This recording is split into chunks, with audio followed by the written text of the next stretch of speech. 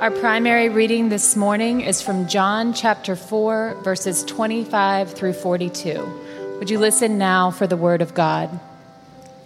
The Samaritan woman said to Jesus, "I know the Messiah is coming, the one who is called Christ. And when he comes, he will explain everything to us." Then Jesus told her, "I am the Messiah." Just then his disciples came back. They were shocked to find him talking to a woman, but none of them had the nerve to ask, "What do you want with her?" or "Why are you talking to her?" The woman left her water jar beside the well and ran back to the village, telling everyone, "Come and see a man who told me everything I ever did. Could he possibly be the Messiah?" So the people came streaming from the village to see him. Meanwhile, the disciples were urging Jesus, "Rabbi, eat something." But Jesus replied, "I have a kind of food that you know nothing about." "Did someone bring him food while we were gone?" the disciples asked each other. Then Jesus explained, "My nourishment comes from doing the will of God who sent me and from finishing his work. You know the saying, 4 months between planting and harvest? But I say, wake up and look around. The fields are already ripe for harvest. The harvesters are paid good wages, and the fruit they harvest is people brought to eternal life.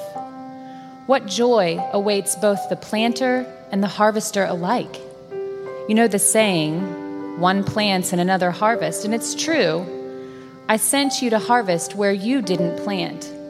Others had already done the work, and now you will get to gather that harvest." Many Samaritans from the village believed in Jesus because the woman had said, "He told me everything I ever did."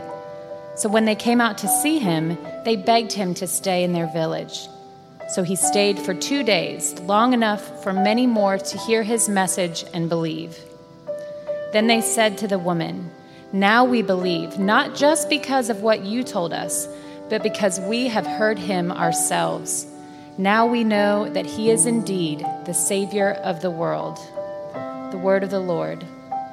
When I became an evangelical Christian as a teenager, part of the standard evangelical teen experience in the 90s and 2000s were going to these youth conferences that attempted to really hype you up for evangelism.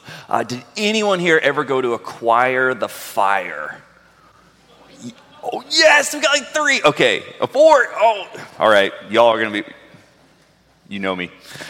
Now, looking back, I find this conference title a bit of a misnomer because I'm not entirely sure what the fire was in reference to. Like, I think it meant that we were supposed to get fired up for evangelism, but a good chunk of the conference, if not the most memorable parts of the conference, were convincing us that everyone who wasn't a Christian was going to burn in eternal fire. And I'm talking about like special effects where like a car crashes on stage, you get like burning letters sent from hell, and there's like interpretive dancers that are like demons. Like, if you know, you know, right? Okay. So I don't know if it should have been acquire the fire or save them from the fire or scare them with the fire. But at the end of every conference, we were always sent out to some lucky suburb for some good old-fashioned door-to-door evangelism. And again, in retrospect, this seems like a terrible idea. Like you're sending these awkward teenagers to random strangers. And I think maybe they were thinking like, well, they'll look less intimidating than like Jehovah's Witnesses or Mormons. Maybe they'll look at me and they think like I'm there to mow their lawn. And so they'll accidentally like open up the door, because when they do, then I had my pitch, which was, sir, if you were to die tonight, would you go to heaven or hell? Y'all, once they realized that I was not selling a set of Cutco knives for my college tuition, that is as far as I got in the pitch. So why did I keep doing it? Not just after this evangelism conference, but for the next few years with my non-Christian peers and friends. Because I knew they were going to hell. And I didn't want them to go to hell. And so I needed them to believe in hell so I could save them from hell. But what happens when you, the non-Christian, or you as the Christian, don't believe in hell anymore? Now, I should be clear that this is not an official belief here at Parkside. I know that some of you don't believe in hell at all. Some of you are universalists and think that eventually everybody gets to heaven. Most of us here, me included, still believe that there will be people who are reconciled forever with God, and there will be people who are estranged forever from God, and that is effectively hell. But even for many of you, including me, we probably have made some major shifts about how we think about hell, say from when maybe we were an evangelical teenager to where we are now in our faith journey. Maybe you're a lot more humble about deciding who is saved by God and who is not. More people are getting in than just explicit Christians. Maybe you've been convinced that the doctrine of eternal conscious torment, otherwise known as ECT, is incompatible with the loving nature of God. And you've probably almost certainly gotten rid of the medieval Catholic notion that hell is about fire and brimstone and punishment. Now, you might think this is a continuation of the Hot Take series that we've been having over the summer, but this is actually Parkside's birthday celebration service.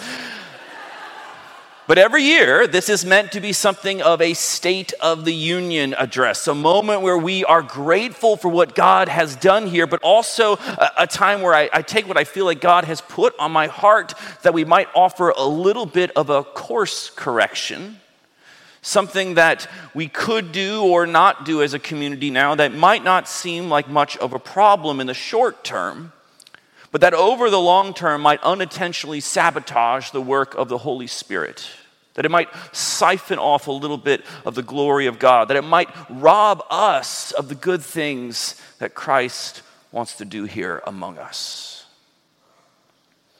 So I accidentally got in this awkward conversation with a very conservative Christian this week, and it was accidental because I didn't know that's what they were, and so I was just talking about Parkside, and I was just saying how much I love you guys and talking about, we're this church, we're open and inclusive and sharing all these things. And I just saw this like pained expression on her face, like knowing of our existence gave her constipation, right? That was the look.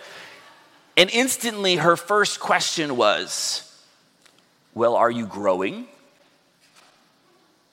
Why was that her first question?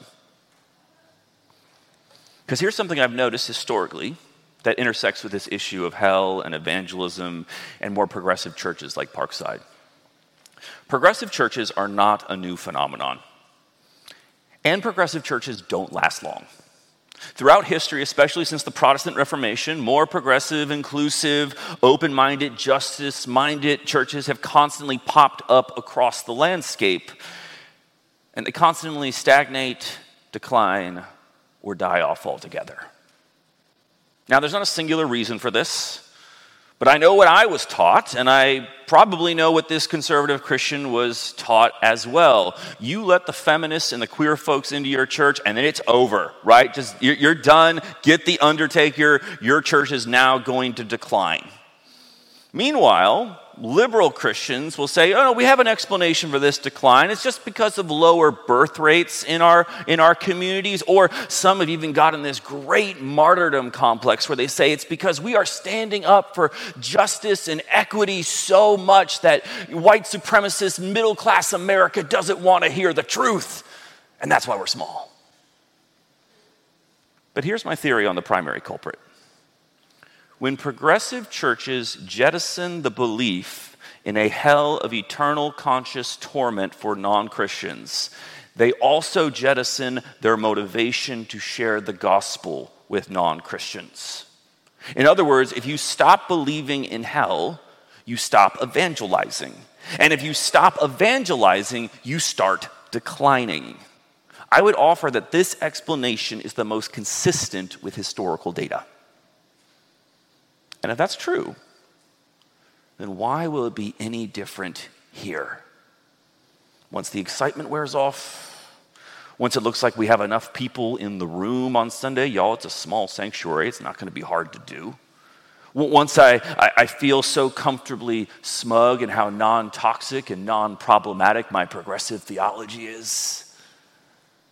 And yeah, maybe we'll be fine for the next few years until one of our amazing staff moves on and we struggle to replace them, then what? Or maybe we'll be fine for the next 10 years until Gen Alpha just thinks I'm a boring old guy who still can't meme successfully, right? Then what? But we're just talking 2 decades here, tops. That's really not that long. What makes us think that we are so special that we are going to be the exception to history? And look, normally I might say it's not about individual churches with a lowercase c surviving. It's about the church with an uppercase C thriving. I'm not really concerned with Parkside as a brand at all. Like if we ever get beyond 2 services, we're just going to gather people and send them out and start another church.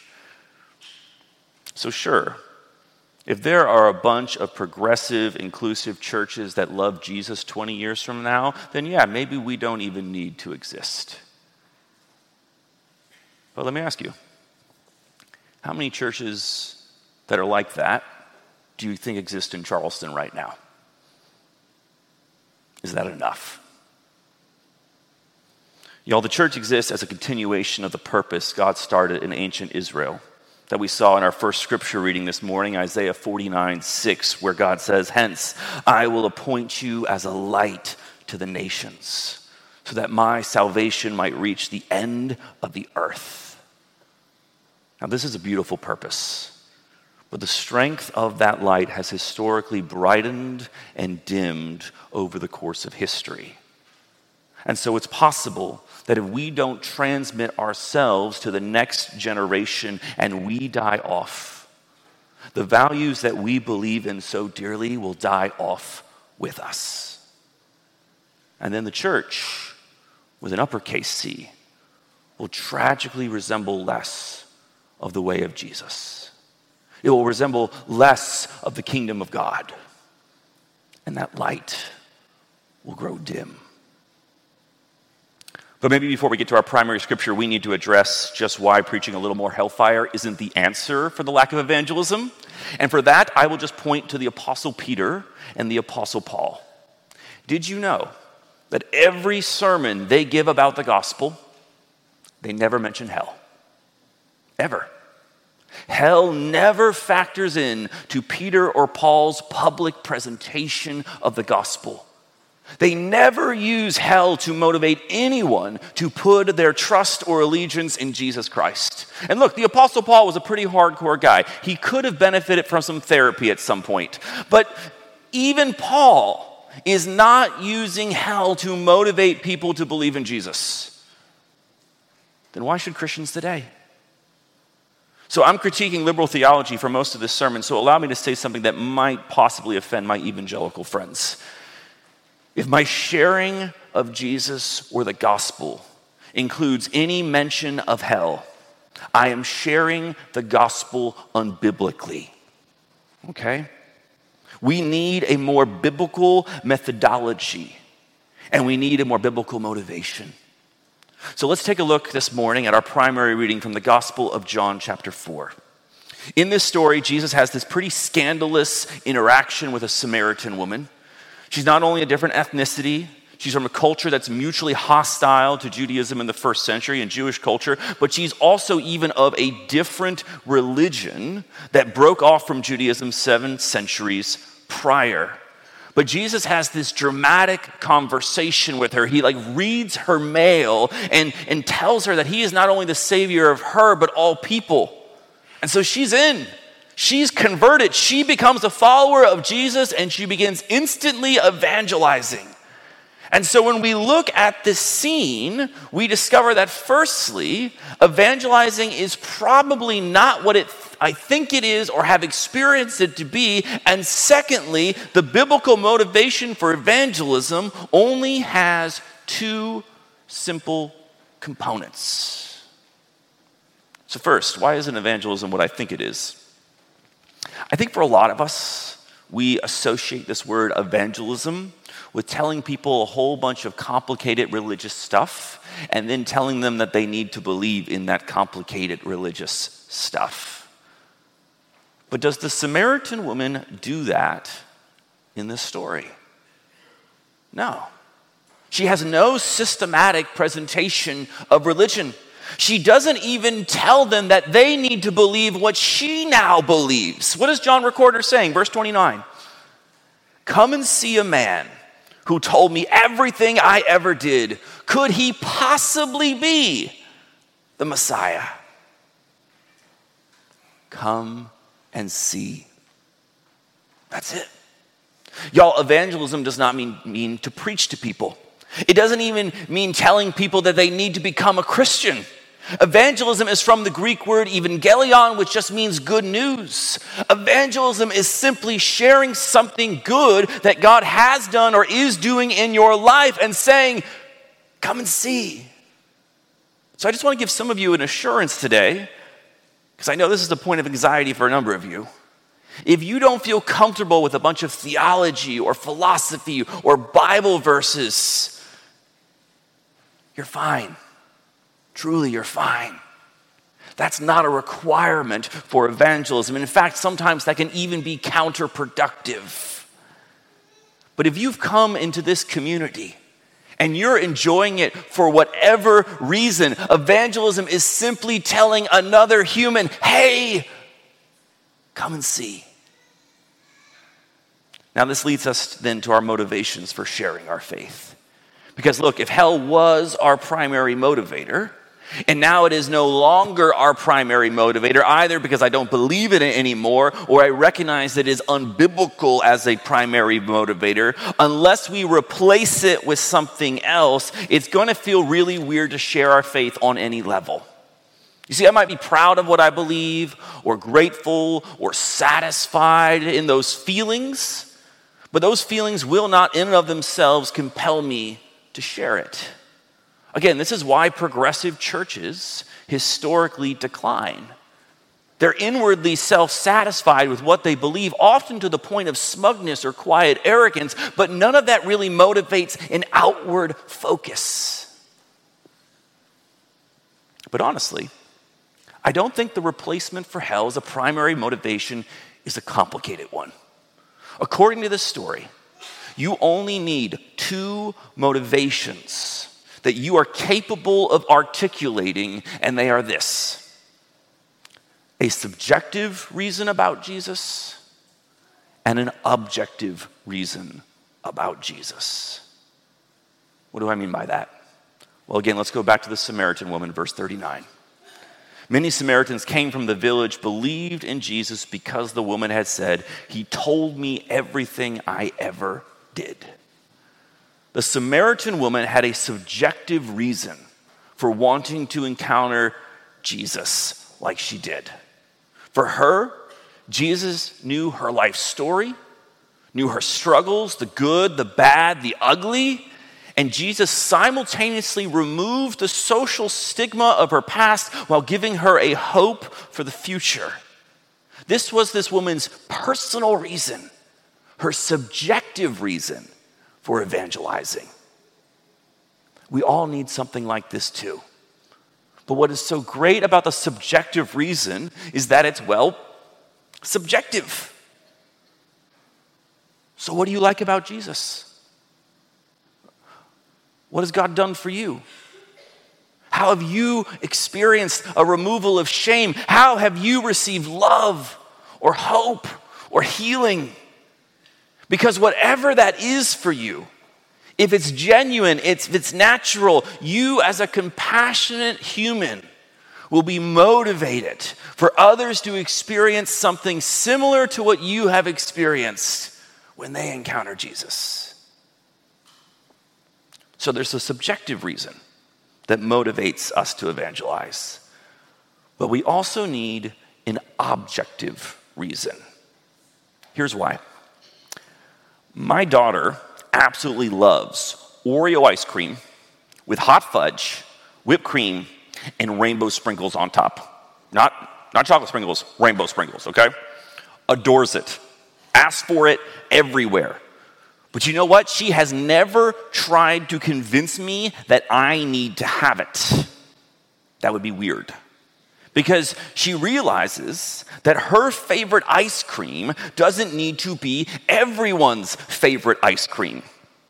And also, that just means more for her.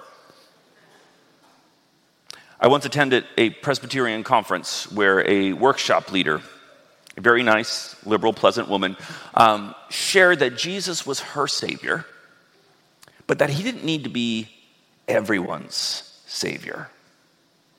In other words, Jesus was her Oreo ice cream with hot fudge, whipped cream, and rainbow sprinkles on top. Subjectively good for her. And maybe you can enjoy it with her if you want. But that's it. And yet look at the conclusion of our story, verse 40. When they came out to see him, they begged him to stay in their village. So he stayed for 2 days, long enough for many more to hear his message and believe. Then they said to the woman, "Now we believe not just because of what you've told us, but because we have heard him ourselves. Now we know that he is indeed the Savior of the world." As Christians, we need a personal, subjective reason for being a Christian. But we also need an objective, universal reason for being a Christian. Jesus can't just be the ice cream. He needs to be, as he says of himself, the bread and water of life. There has to be a reason that isn't just true for you, but true for everyone. Not just your Savior, but the Savior of the world. Now I know my more progressive brothers and sisters in here, that's going to be a harder one. I get it. We've seen religious people be so intolerant, so certain with their beliefs that they're on this self-righteous mission to make everyone believe what they believe, and you don't want to be that person. Now, to be honest, I don't know why you're worried about being that person. I'm not worried you're going to be that person. I think you're a lovely person. But even then, can you allow me 2 rejoinders to this concern? First, there's a difference between certainty and confidence. To believe that Jesus has done something universally, objectively good doesn't mean you start jamming it down the throats of other people, because you still have humility. You still have doubts. You're not asked to be certain. Dare I say it, I don't know if you should be. And what's more, to believe that God has done something truly good for the whole world doesn't make you intolerant. It actually makes you inclusive. Because it means that you believe that no one is excluded from the universal gift of God. Second, the objective reason for being a Christian doesn't need to be the same as mine or the person next to you. The work of Christ, what Christians have said Christ has achieved through his life, death, and resurrection, is so multifaceted that if I am struggling with one kind of objective truth claim about Jesus, then there's still a half dozen others that I can enter into. And so, if I don't know how I feel about Jesus undoing the spiritual debt brought on by sin, perhaps I could find confidence that Jesus is undoing physical death brought on by his resurrection. Or if I don't know how I feel that Jesus is with absorbing the justice or the wrath of God on behalf of the world, perhaps I can find confidence that Jesus has overcome the injustice of the world. If you can find just one objective reason why you're a Christian, it will provide you a genuine motivation to share your faith, and you will not be a jerk, because again, I know you are a lovely person. So one subjective reason. one objective reason. One motivation for how God has changed your life, and one motivation for how you believe that God is changing the world.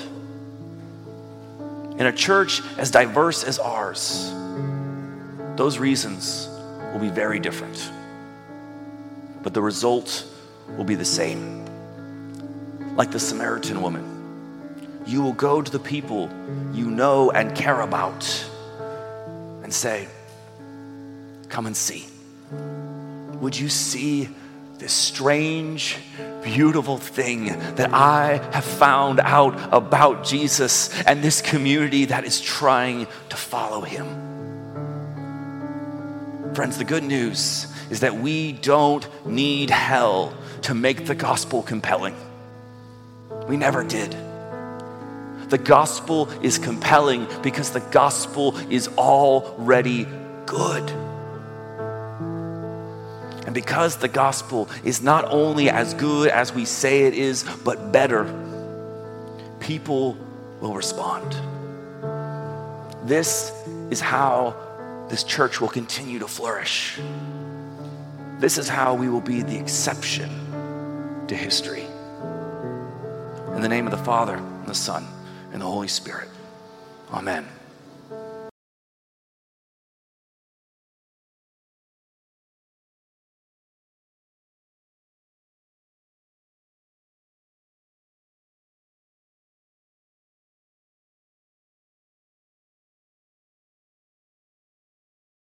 All right, Colin, we had a ton of questions. Thank y'all very much for making my job easy this morning. Should we feel like people practicing different religions need to be evangelized? Okay, so this is going to be a weird answer. So the answer on the simple answer is yes, because I don't want to feel like I'm dodging it. But this category of other people and other religions or your religion, the gospel is literally just a proclamation of what God has done. It's announcing an event, the Christ event, that there is a God who came, was incarnated, lived among us, died, and rose again. So the categories that you're operating with are not these categories of, I want you to stop being in that religion and come be in my religion. I want you to join my team. That's not the categories that the first century Christians were working with. They're saying, God has done something. We're announcing this. Would you like to participate in that and respond to that? And so, so the answer is yes, but the answer is that's just not how I hope we should be thinking about it. And then even as I read that question, I'm like, man, as much as I want to be evangelizing people of other religions, I'm not even concerned what the religion is. I'm also not concerned I should be evangelizing myself. If I'm not evangelizing myself, if we're not evangelizing each other here, again, declaring the good news, then I think we're only looking at those people outside, I think we've missed the point. Yeah. So sorry, that's a weird answer, but... You said Paul and Peter didn't mention hell, but does that mean none of the apostles did? If no one did, how did the idea of hell become so prevalent? Yeah, well, this is a really long Bible study, but yes, you don't see it in any sermon preached in the New Testament, right, from any of the apostles. Now, did they have a conception of a final judgment? Yes, many of the disciples did. So them being good Jewish boys, they do have a concept. At the end of time, God is going to judge people for their deeds or how they relate to God. There is judgment. We're going to get to James, right? James has some things to say about the rich, right? And they're not nice, right? So there is a conception of a final sifting of all time. But as the primary motivator for how they understood what they were doing and why they were doing it, hell just does not seem to factor in at all. Otherwise, they would have preached it. All right, last one. It was easy to say, come and see, when Jesus was there in the flesh. Nowadays, Jesus isn't on earth in the flesh. How can we prove that the good things in our life are because of God and not a result of our own choices and actions? Yeah. So I think there's two answers to this. One is, in theory, and the church hasn't always done a great job of this, the church is supposed to be the body of Christ, right? And the body of Christ isn't just it's just because we're taking communion or just because we have worship, but the church is supposed to act in such a way that you see the goodness of Christ demonstrated in the life of the church, in the community, so that people, when you say come and see, that you actually, and I'm not saying the whole church, right? The church's got a whole bunch of messed up people in it, right? But there's an element of your community that you experience in church. Maybe it's your community group, maybe it's worship, whatever, where you're going someone could see the goodness of God, and that you could invite them into that, and they would say, you're right, I recognize that there's something good here, something that maybe is even beyond just human ability or human niceness. So I think the church is supposed to be that in a way that Jesus was at the time, right? And then the second element of that is, I think we can all find places if we have a self-awareness and we kind of dig down to realize that, man, I am not like just the self-made American dream.